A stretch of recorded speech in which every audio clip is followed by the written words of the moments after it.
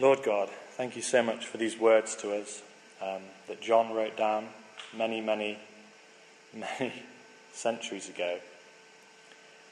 Thank you that they speak to us even today. Thank you that your word is not a word that is far off, a word that is irrelevant, but thank you that it's a word that is living and active and that speaks to us today.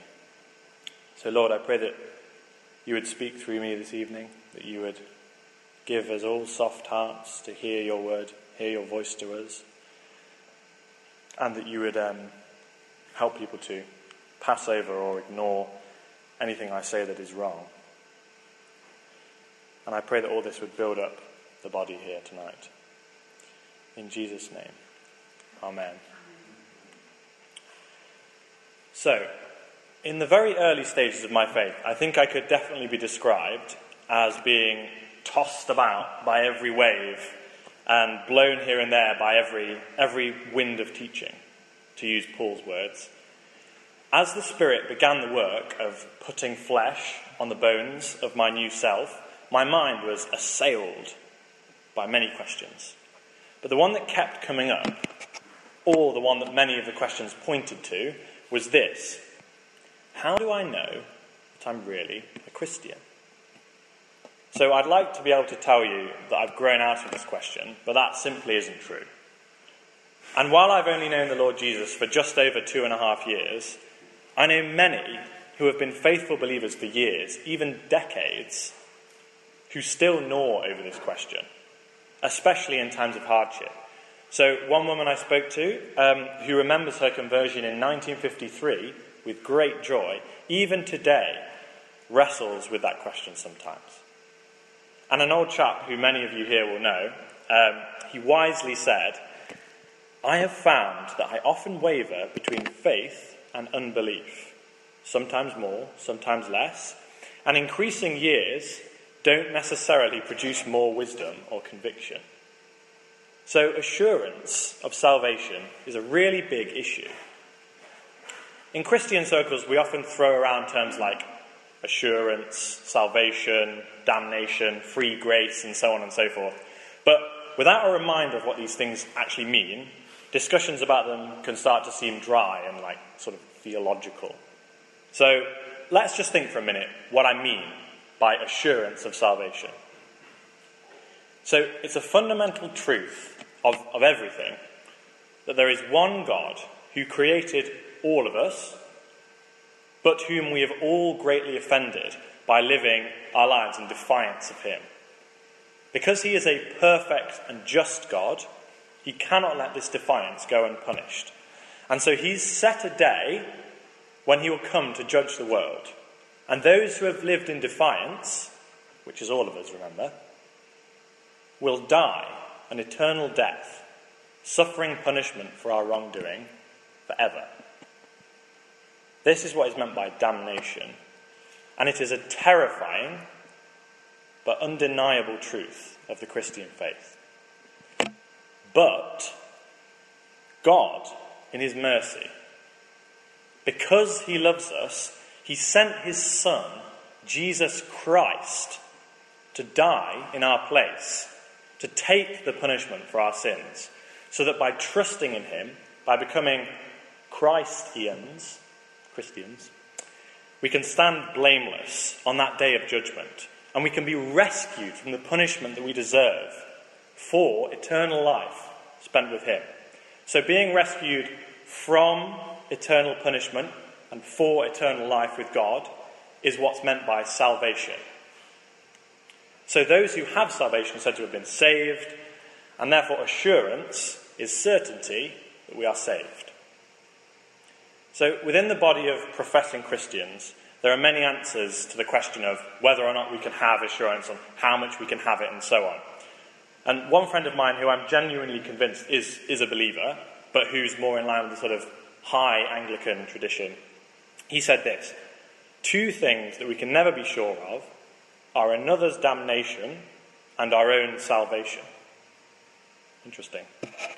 And indeed, this view generally agrees with the Catholic teaching from which it derives, that we may know that we are in good stead with God at any one moment, but any time between now and death, we may find ourselves fallen out of that good stead because of the sins we've committed. And so when we are convicted of sin, and when we find ourselves in deep sorrow, we have no confidence that God, our holy God, loves us and has redeemed us. And so every sin post-baptism brings with it the terror of damnation. Then there's people on the total other extreme of the spectrum who believe that because they can point to a moment in their life when they sort of prayed a prayer of salvation, because they said sorry to God and invited Jesus into their lives, therefore they can rest happy in the confidence of the eternal bliss that awaits them. And they have this confidence regardless of any particular beliefs about who God is or any particular behaviour or attitudes they display. And the problem with this view is that it always ends up promoting terrible, immoral behaviour and wildly inaccurate teaching. So I've pointed out two sort of practical issues with these two views, but the real problem with them is that neither of them lines up with the view presented in the Bible. So for those of you who were here 5 weeks ago, if you cast your minds back when I began this series, I said that there were two big intertwining ideas in 1 John: fellowship and assurance. So right off the bat, before we jump into the passage here tonight, I want to say that John's view, and therefore the view of Scripture, is that those who are saved can absolutely have assurance. Indeed, we read his primary intention for the letter in chapter 5, verse 13. You can turn there if you want. I write these things to you who believe in the name of the Son of God, so that you may know that you have eternal life. So not only does John believe that we can have assurance, he also believes that he can give us assurance through his letter. So it's therefore appropriate to read much of the content of this letter as encouragements of assurance. And I think that's primarily how we should read the passage that we have before us tonight. So in answer to the question I asked at the start, how do we know we're Christians? I think that John gives two main responses, summarised by two sort of we know by statements in the passage. So the first is verse 14a, so chapter 3, verse 14a. He says, we know that we have passed from death to life because we love each other. So firstly, we know by the love that we have for one another, which dominates chapter 3, verses 11 to 24. The second verse, which is something of a linking verse between the two sections, is verse 24b, which says, and this is how we know that he lives in us. We know it by the Spirit he gave us. So secondly, we know by the Spirit God gave us. These 2 points, of course, they're summaries, so I'll spend the rest of the talk fleshing out what they mean and what goes into them in more detail. And finally, I'm not going to be able to say everything about assurance, obviously. I'm just trying to say what's here presented in the passage. So, let's begin by thinking about the love we have for one another. So, let's look at the first word of the passage we have before us tonight. So, the first word of verse 11 is for. So really, it kind of means because. So really, we need to look at the previous statement to really understand what's being said. So I'll read from verse 10. So from verse 10, this is how we know who the children of God are and who the children of the devil are. Anyone who does not do what is right is not God's child, nor is anyone who does not love their brother and sister. For this is the message you heard from the beginning. We should love one another. So we know that those who do not love their brothers and sisters are not from God, because Jesus' command from the very beginning was to love one another. John makes it very clear. Anyone who does not love remains in death. That is, they do not have eternal life. So John is pretty insistent that loving one another, is a central part of the gospel message. But how are we to love? What does this love for one another look like? So I think the first of three things to note about this love is that it's a love which isn't proud. So this is the first thing. Now this may sound obvious, But digging below the surface of what our society thinks of as love, we find that it's often full of pride, actually. So John warns against pride, because pride leads to hatred. What do I mean? Where am I getting this from? So, well, I think this is what John is getting at with his little anecdote about Cain. So we have this little anecdote about Cain in front of us. So let me briefly summarise the story of Cain and Abel from Genesis 4. I'm sure many of you know, but I'm going to summarise it anyway. Cain and Abel were the sons of Adam and Eve. So Cain was the elder, Abel was the younger. Both of them brought offerings to the Lord. Cain brought some fruit, Abel brought some meat.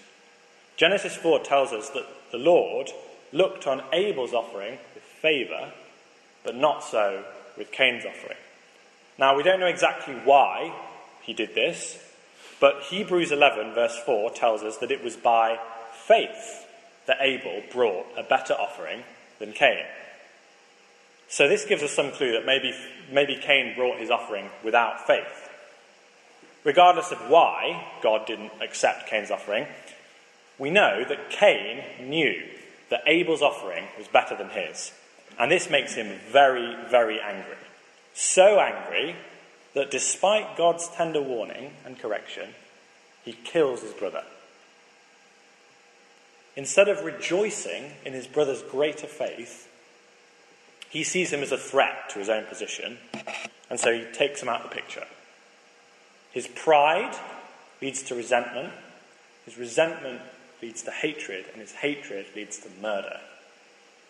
So this may sound like an extreme example of pride and hatred that we'll have no trouble steering clear of, right? But I'll tell you how easy it is to be like Cain. So suppose we have a friend at church who is so faithful, just ridiculously faithful. Let's call him Alan. Name begins with A. Alan is always encouraging people and trying his level best to live in obedience to God. He trusts God, especially when it's hard. He goes out of his way to be helpful at church. He sacrifices his time and his energy to serve on any team where there's a need. Right? There's hardly anyone in the church who hasn't benefited from his generosity, whether it's some money during monetary struggles or a hot meal in a busy season. And above all, he doesn't claim any glory for himself. He sees it all as God's work through him.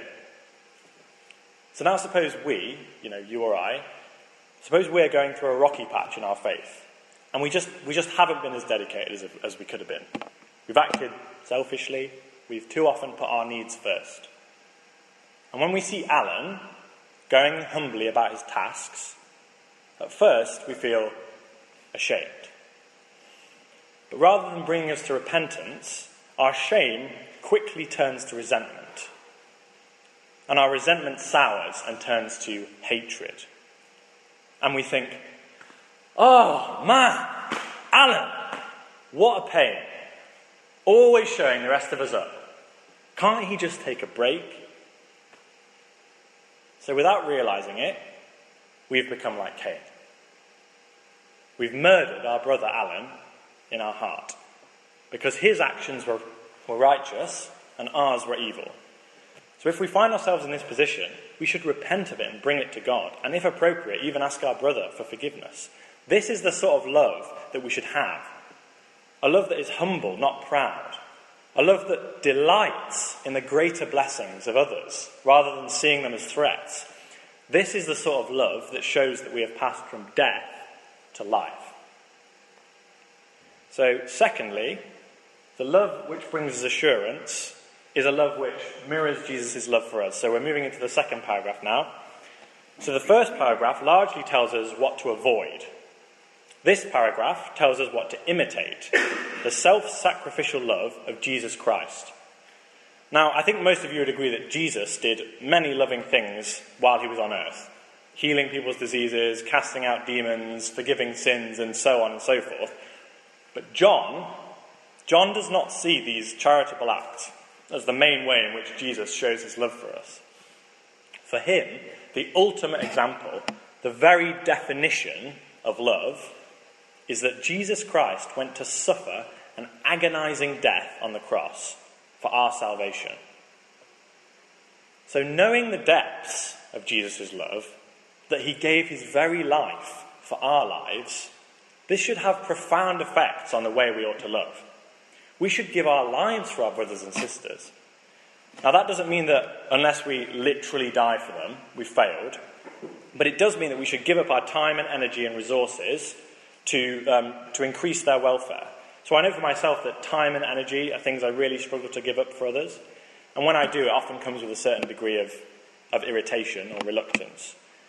But if I can't give a morsel of my time up, which is God's gift to me anyway, for someone else who really needs it, if I can't do that, how can I truly say that I've understood God's love for me in giving up his own son?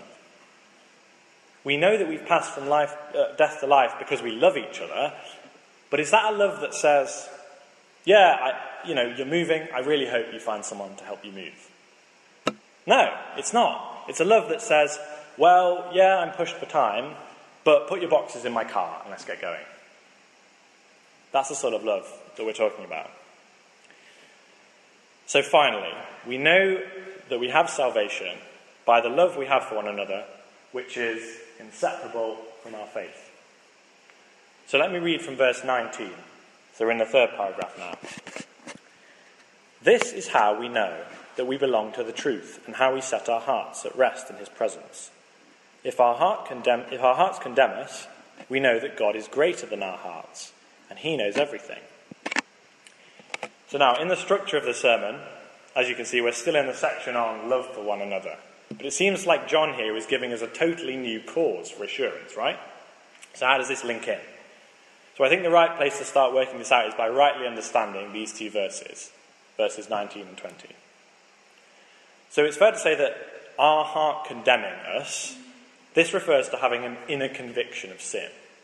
It's not talking about a long-range, eternal condemnation. It's talking about a temporal condemnation, which can lead to repentance. So what does it mean then for God to be greater than our hearts? Well, when we feel that conviction of sin, if we belong to the truth, then we remember that God already knew about our sins. And indeed, he knows about all our sins, even the ones which haven't brought conviction yet. But in his mercy, which is greater than our own heart's mercy, despite our sins, he accepted us and made us clean. So because we belong to the truth, because Jesus Christ laid down his life for us, God himself no longer condemns us. This is at the very heart of our faith, right? There is no condemnation for those who are in Christ Jesus. So when we have this assurance of God's forgiveness, we can set our hearts at rest, letting go of that inner guilt of sin so that our hearts no longer condemn us. So then this moves us into verse 21. Now that we know God's forgiveness, our hearts don't condemn us. This is something that we experience once for all at the moment of our conversion. But when the Spirit comes to dwell in us, when the Spirit comes to dwell in us. But John's reminding us that this is also the pattern of everyday Christian life. Every day we will experience conviction of sins. And every day we are reminded of God's forgiveness. But how does this fit in with the love we have for one another? Well, let me read from verse 21. Dear friends, if our hearts do not condemn us, we have confidence before God, and we receive from him anything we ask, because we keep his commands and do what pleases him. So the main thing here is that we have confidence before God and receive from him anything we ask. The main idea is having confidence, both in life and in general, but also in prayer. But it seems that there are two reasons given for this confidence. We have it firstly, because our hearts don't condemn us. But secondly, we have it because we keep his commands and do what pleases him. But I take it that these two things are inseparable. When we remember God's forgiveness, we know that we are actually keeping his commands and living to please him. How wonderful! Outside of Christ, we can't please God. or keep his commands. It's impossible. But in Christ, redeemed by him and adopted into him, we are able to live in obedience to his will. And this actually pleases God. And what are his commands? Well, let's look onwards. His commands are believing in Jesus and loving one another. Notice that he uses the singular. He says, this is his command. In the same way that knowing God's forgiveness and living in obedience to him are inseparable, so faith in Jesus and love for one another are inseparable. They're fundamentally one command.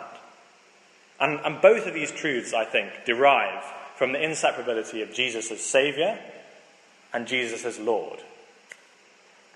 So, the love that we have for one another, the love that brings assurance, is a love that comes part and parcel with our faith in the forgiving power of Jesus.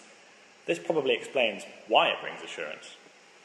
So, that's the first cause for assurance. The love we have for one another with all it brings and all that brings it.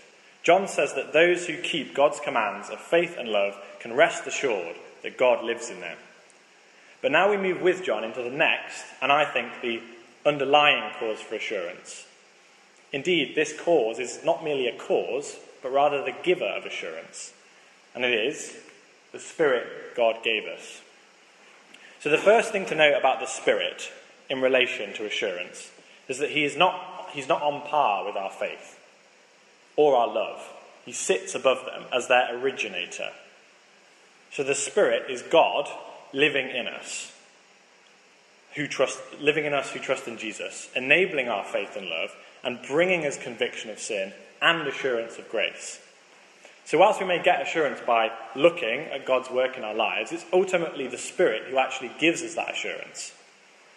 So the second thing to note is that it is the Spirit God gave us. That's at the end of chapter 3. The Spirit God gave us. The Spirit is a free gift of God to all who believe in the name of his Son. He is not something we can force into our lives. So, John has just introduced the Spirit for the first time in his whole letter as God living in us, as a bringer of assurance, and as God's gift to us. The natural question is, what is this Spirit like? There are many people out there who are claiming to have had spiritual experiences and therefore have authority on spiritual matters. And there are also many people out there who display love to the people around them. Do we just point to all these people and say, yep, that's God's Spirit? Well, John sees the issue here, and so he tells us two important truths that help us recognise God's Spirit. The first, in the first paragraph of chapter 4, is that God's Spirit acknowledges the incarnation. That is, that Jesus Christ, the divine Son of God, came into the world as a real living man. So John's aware that since the beginning of the church, there have been false teachers spreading around, right? On the very day of Jesus' resurrection from the dead, the Jewish leaders started a malicious rumour that Jesus hadn't actually risen from the dead, but that his disciples had stolen his body. But even within the church, there are many who claim to teach with authority, but who are actually spreading lies. John knows that there is a spiritual reality behind this, and he wants to warn us of it. So therefore, when John talks about spirits, I don't think he's primarily talking about sort of disembodied spirits talking through the air. I think he's talking about spirits who inhabit people and speak through the people they inhabit. And only those inhabited by the Spirit of God will speak the truth. So this first test that he gives us for discerning spirits is mainly concerned with discerning good teaching from false teaching. However, it can be used to test our own thoughts, of course. But the main thrust of this test is this. If a person who claims to have the Spirit of God does not acknowledge that Jesus Christ came in the flesh as a man, then they in fact have the spirit of the Antichrist. They are against Christ. The reverse of this test is also present in that first paragraph of chapter 4. If someone agrees that Jesus Christ came in the flesh, then they have the Spirit of God. Now, there's a lot of content wrapped up in this. First, the Spirit must acknowledge Jesus, who is presented in this letter as the eternal Word and the divine Son of God. Then the Spirit must acknowledge that Jesus is the Christ, that is, God's anointed King, who rescued his people from death by his blood. And then the Spirit must acknowledge that Jesus Christ, the eternal, divine, saving and ruling Son of God, came into the world as a man and lived on earth.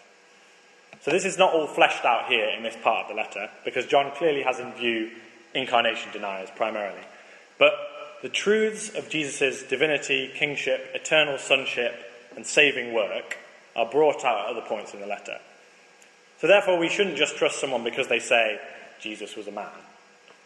It also doesn't imply that people who rightly understand who Jesus is will necessarily be right about all matters of faith. But it reassures us that people like this have the Spirit of God, and therefore they can be listened to and not treated as false prophets. So, many of us here tonight are believers. We've had the benefit of good teaching, and we read the Bible regularly. I'm sure most of you would have no trouble agreeing that Jesus Christ has come in the flesh. So, what does this first paragraph here in chapter 4 have to say to us? Well, firstly, note the imperative in verse 1. Test the spirits. As those born of God, we have a duty to carefully consider all that we are taught. We should not just blindly accept any message we hear from the front, or from prominent Christian figures in public life, or even from close Christian friends. But secondly, we may be in danger of forgetting the importance of the fact that Jesus came in the flesh. Remember that the Spirit of God, this Spirit who acknowledges Jesus' incarnation, is in fact the Spirit that brings us assurance. But there can be no assurance if there's no salvation. There can be no salvation if there's no forgiveness of sins. There can be no forgiveness of sins if Jesus didn't die on the cross. And Jesus couldn't have died on the cross if he hadn't come in the flesh.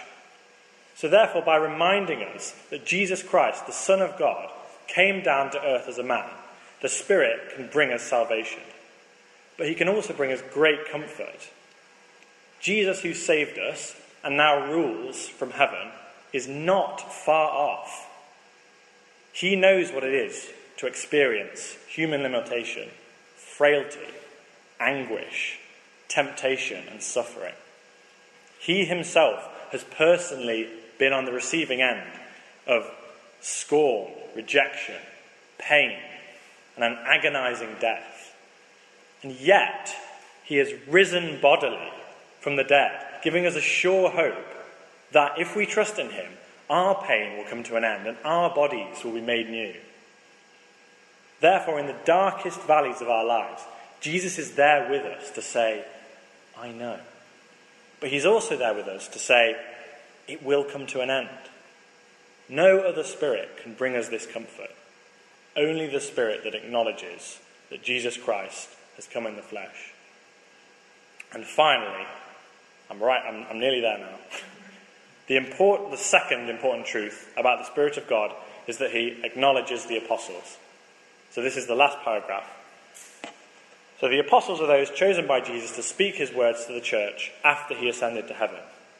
This is what John means when he says in verse 6, whoever knows God, listens to us. Here, John is stating emphatically what Dan said a couple of weeks ago, which is that departure from the witness of the apostles is false teaching. It's no good to say, yeah, I believe the gospel, but Paul and John and all the rest, they can get lost. People who speak this way never even understood the gospel and have departed from the truth. Or, as John puts in chapter 4, verse 1, they have gone out into the world. So it's worth mentioning at this point that John's not giving himself free license to teach anything he wants. We could go on about the remit of the apostles, but I'm not going to do that now. Talk to me afterwards if you want to talk about that. But let's just move on. So the Spirit of God acknowledges the apostles. And therefore, true believers also acknowledge the apostles. Finally, and as with everything else I've said this evening, how does this tie in with assurance? Well, the false prophets are described in verse 1 as having gone out into the world. This ties in with the fact that their spirit, the spirit of the Antichrist, is the one who is in the world. But John tells us in verse 4, once again, using that dear children address to remind us that this is something that should bring us comfort, he tells us that we have overcome them. That our victory over their false ideas and their false promises is already secured. And why is this? Well, it's because the Spirit of God, the one in us, is greater than the one who is in them, the spirit of the Antichrist. It brings Psalm 110 to mind, which says, "The Lord says to my Lord, sit at my right hand until I make your enemies a footstool for your feet." On the cross, Jesus secured the ultimate victory over the powers of this world, over sin and death and the devil. Now, God the Father has exalted him to his right hand, and there he rules until all his enemies are finally crushed beneath his feet as he returns in glory. This is our great hope. So I'd like to finish with just a little quote from the guy who I mentioned right at the start. He said, "We are inclined to forget how gracious and good the Lord is, how he understands and accommodates our weaknesses and our needs in his unmeasurable love." It's true, we are. But in his great mercy, he even accommodates our forgetfulness. So this week, let's remember that our God is a God who wants us to know that he loves us. And let's seek to see that through the love we have for one another and by the Spirit he gave us. Let's pray. Lord God, thank you that you loved us enough, loved us so much to send your Son to die for us. Lord Jesus, thank you that you laid down your life for us. Lord, I pray that our love for one another would mirror that love that you have for us. Thank you that you came in the flesh, Lord. Thank you that you experienced our pain. I pray that that would be a great comfort to us this week. Please, Lord, fill us with your Spirit and teach us what it means that you love us and that we are to love each other. Amen.